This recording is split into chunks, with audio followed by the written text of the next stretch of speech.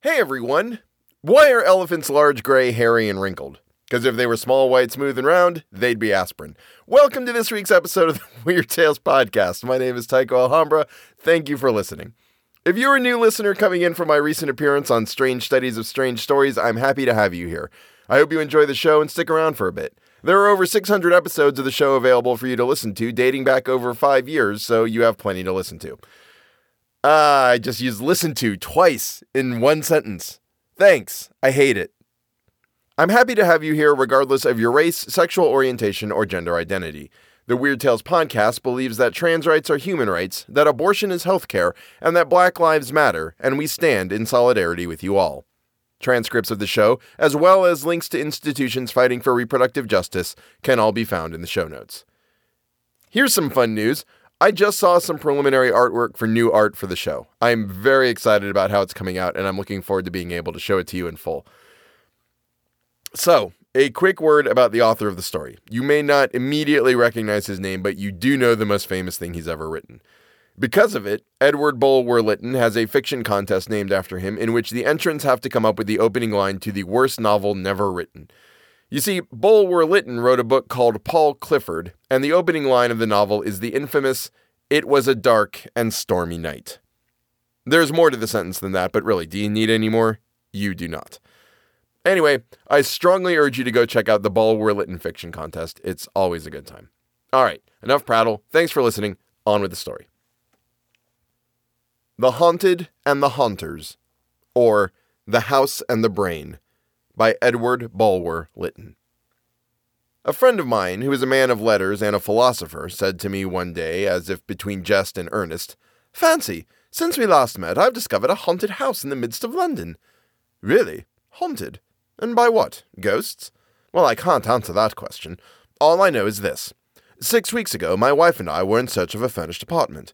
Passing a quiet street, we saw in the window of one of the houses a bill, "Apartments furnished." The situation suited us. We entered the house, liked the rooms, engaged them by the week, and left them the third day. No power on earth could have reconciled my wife to stay longer, and I don't wonder at it. "What did you see?" "Excuse me, I have no desire to be ridiculed as a superstitious dreamer, nor, on the other hand, could I ask you to accept on my affirmation what you would hold to be incredible without the evidence of your own senses. Let me only say this. It was not so much what we saw or heard, in which you might fairly suppose that we were the dupes of our own excited fancy or the victims of imposture in others, that drove us away, as it was an undefinable terror which seized both of us whenever we passed by the door of a certain unfurnished room, in which we neither saw nor heard anything. And the strangest marvel of all was that for once in my life I agreed with my wife. Silly woman. Though she be, and allowed after the third night that it was impossible to stay a fourth in that house. Accordingly, on the fourth morning, I summoned the woman who kept the house and attended on us, and told her that the rooms did not quite suit us and we would not stay out the week. She said dryly, "I know why. You have stayed longer than any other lodger. Few ever stayed a second night, none before you a third. But I take it they have been very kind to you." "They... who?" I asked, affecting a smile. "Why, they who haunt the house, whoever they are. I don't mind them. I remember them many years ago when I lived in this house, not as a servant, but I know they will be the death of me some day. I don't care. I'm old and must die soon anyhow, and then I shall be with them and in this house still." The woman spoke with so dreary a calmness that really it was a sort of awe that prevented my conversing with her further. I paid for my week, and too happy were my wife and I to get off so cheaply. "You excite my curiosity," said I. "Nothing I should like better than to sleep in a haunted house. Pray, give me the address of the one which you left so ignominiously."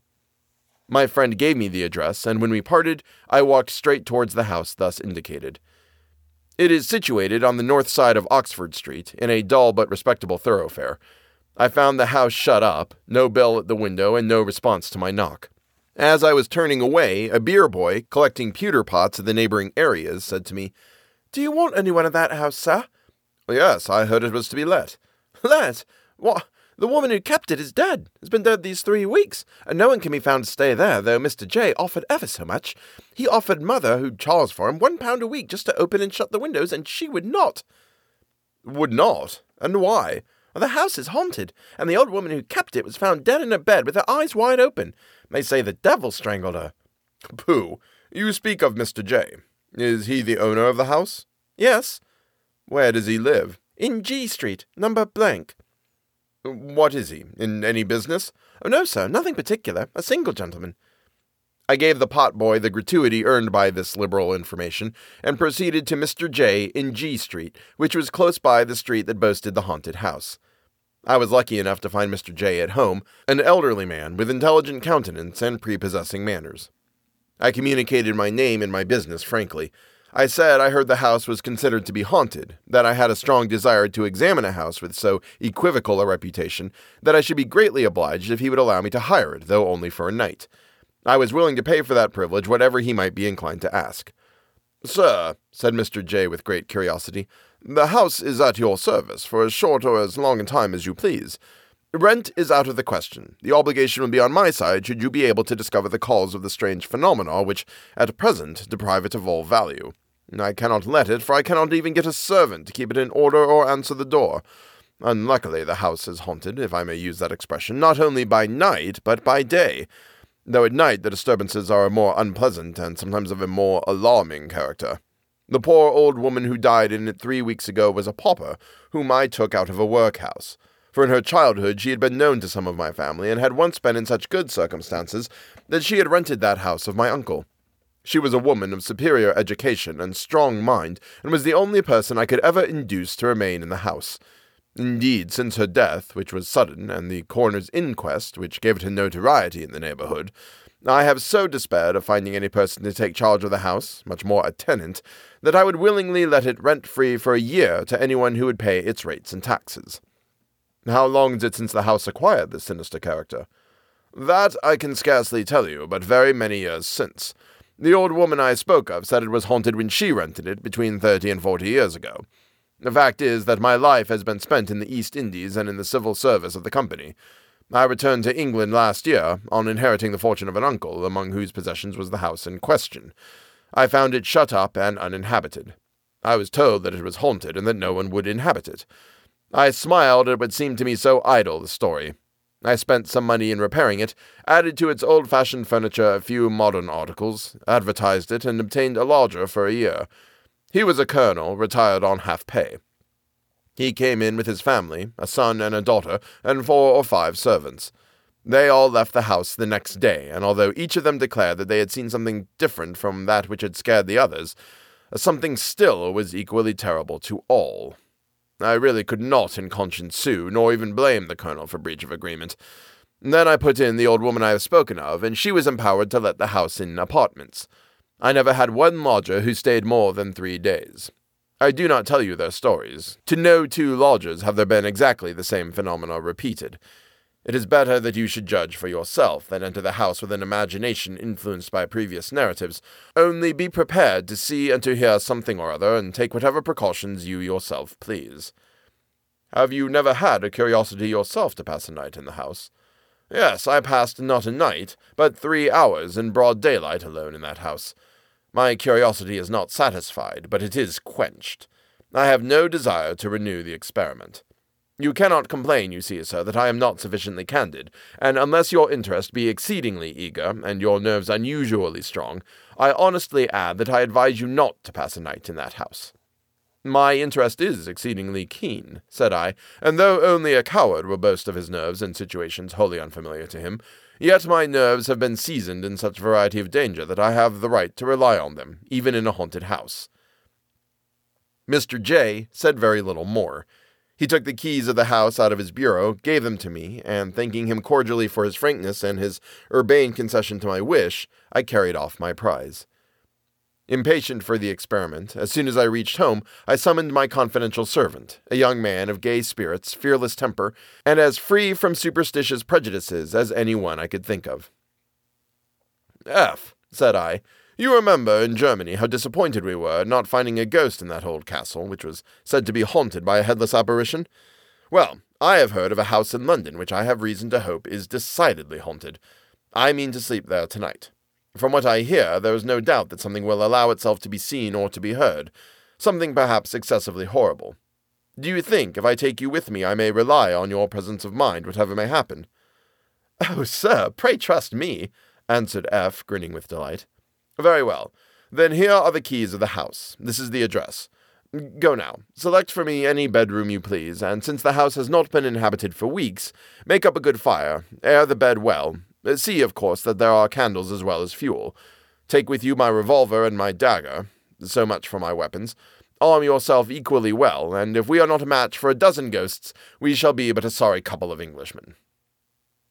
I was engaged for the rest of the day on business so urgent that I had not leisure to think much on the nocturnal adventure to which I had plighted my honor. I dined alone and very late, and while dining read, as is my habit. I selected one of the volumes of Macaulay's essays. I thought to myself that I would take the book with me. There was so much of the healthfulness in the style and practical life in the subjects that it would serve as an antidote against the influence of superstitious fancy. Accordingly, about 9:30, I put the book into my pocket and strolled leisurely towards the haunted house. I took with me a favorite dog, an exceedingly sharp, bold, and vigilant bull terrier, a dog fond of prowling about strange ghostly corners and passages at night in search of rats, a dog of dogs for a ghost. It was a summer night, but chilly, the sky somewhat gloomy and overcast. Still, there was a moon, faint and sickly, but still a moon, and if the clouds permitted, after midnight it would be brighter. I reached the house, knocked, and my servant opened with a cheerful smile. "All right, sir, and very comfortable." "Oh," said I, rather disappointed. "Have you not seen nor heard anything remarkable?" "Well, sir, I must own that I have heard something queer." "What? What?" "The sound of feet pattering behind me, and once or twice small noises like whispers close at my ear. Nothing more." "You are not at all frightened?" "I? Not a bit of it, sir." And the man's bold look reassured me on one point, viz., that happen what might, he would not desert me. We were in the hall, the street door closed, and my attention was now drawn to my dog. He had at first run in eagerly enough, but had sneaked back to the door and was scratching and whining to get out. After patting him on the head and encouraging him gently, the dog seemed to reconcile himself to the situation and followed me and F through the house, but keeping close at my heels instead of hurrying inquisitively in advance, which was his usual and normal habit in all the strange places. We first visited the subterranean apartments, the kitchen, and other offices, and especially the cellars, in which last there were 2 or 3 bottles of wine still left in a bin covered with cobwebs, and evidently, by their appearance, undisturbed for many years. It was clear that the ghosts were not wine-bibbers. For the rest, we discovered nothing of interest. There was a gloomy little backyard with very high walls. The stones of this yard were very damp, and what with the damp and what with the dust and smoke grime on the pavement, our feet left a slight impression where we passed. And now appeared the first strange phenomenon witnessed by myself in this strange abode. I saw, just before me, the print of a foot suddenly form itself, as it were. I stopped, caught hold of my servant, and pointed to it. In advance of that footprint, as suddenly dropped another. We both saw it. I advanced quickly to the place. The footprint kept advancing before me, a small footprint, the foot of a child. The impression was too faint thoroughly to distinguish the shape, but it seemed to us both that it was the print of a naked foot. This phenomenon ceased when we arrived at the opposite wall, nor did it repeat itself on returning. We remounted the stairs and entered the rooms on the ground floor, a dining parlor, a small back parlor, and a still smaller third room that had been probably appropriated to a footman, all still as death. We then visited the drawing rooms, which seemed fresh and new. In the front room I seated myself in an armchair. F placed on the table the candlestick with which he had lighted us. I told him to shut the door. As he turned to do so, a chair opposite to me moved from the wall quickly and noiselessly, and dropped itself about a yard from my own chair, immediately fronting it. "Why, this is better than the turning tables," said I with a half-laugh, and as I laughed, my dog put back his head and howled. F, coming back, had not observed the movement of the chair. He employed himself now in stilling the dog. I continued to gaze on the chair and fancied I saw on it a pale blue misty outline of a human figure, but an outline so indistinct that I could only distrust my own vision. The dog now was quiet. "Put back that chair opposite me," said I to F. "Put it back to the wall." F obeyed. Was that you, sir?" said he, turning abruptly. "I? What?" "Why, something struck me. I felt it sharply on the shoulder just here." "No," said I, "but we have jugglers present, and though we may not discover their tricks, we shall catch them before they frighten us." We did not stay long in the drawing rooms. In fact, they felt so damp and so chilly that I was glad to get to the fire upstairs. We locked the doors of the drawing rooms, a precaution which, I should observe, we had taken with all the rooms we had searched below. The bedroom my servant had selected for me was the best on the floor, a large one with 2 windows fronting the street. The 4-posted bed, which took up no inconsiderable space, was opposite to the fire, which burnt clear and bright. A door in the wall to the left, between the bed and the window, communicated with the room which my servant appropriated to himself.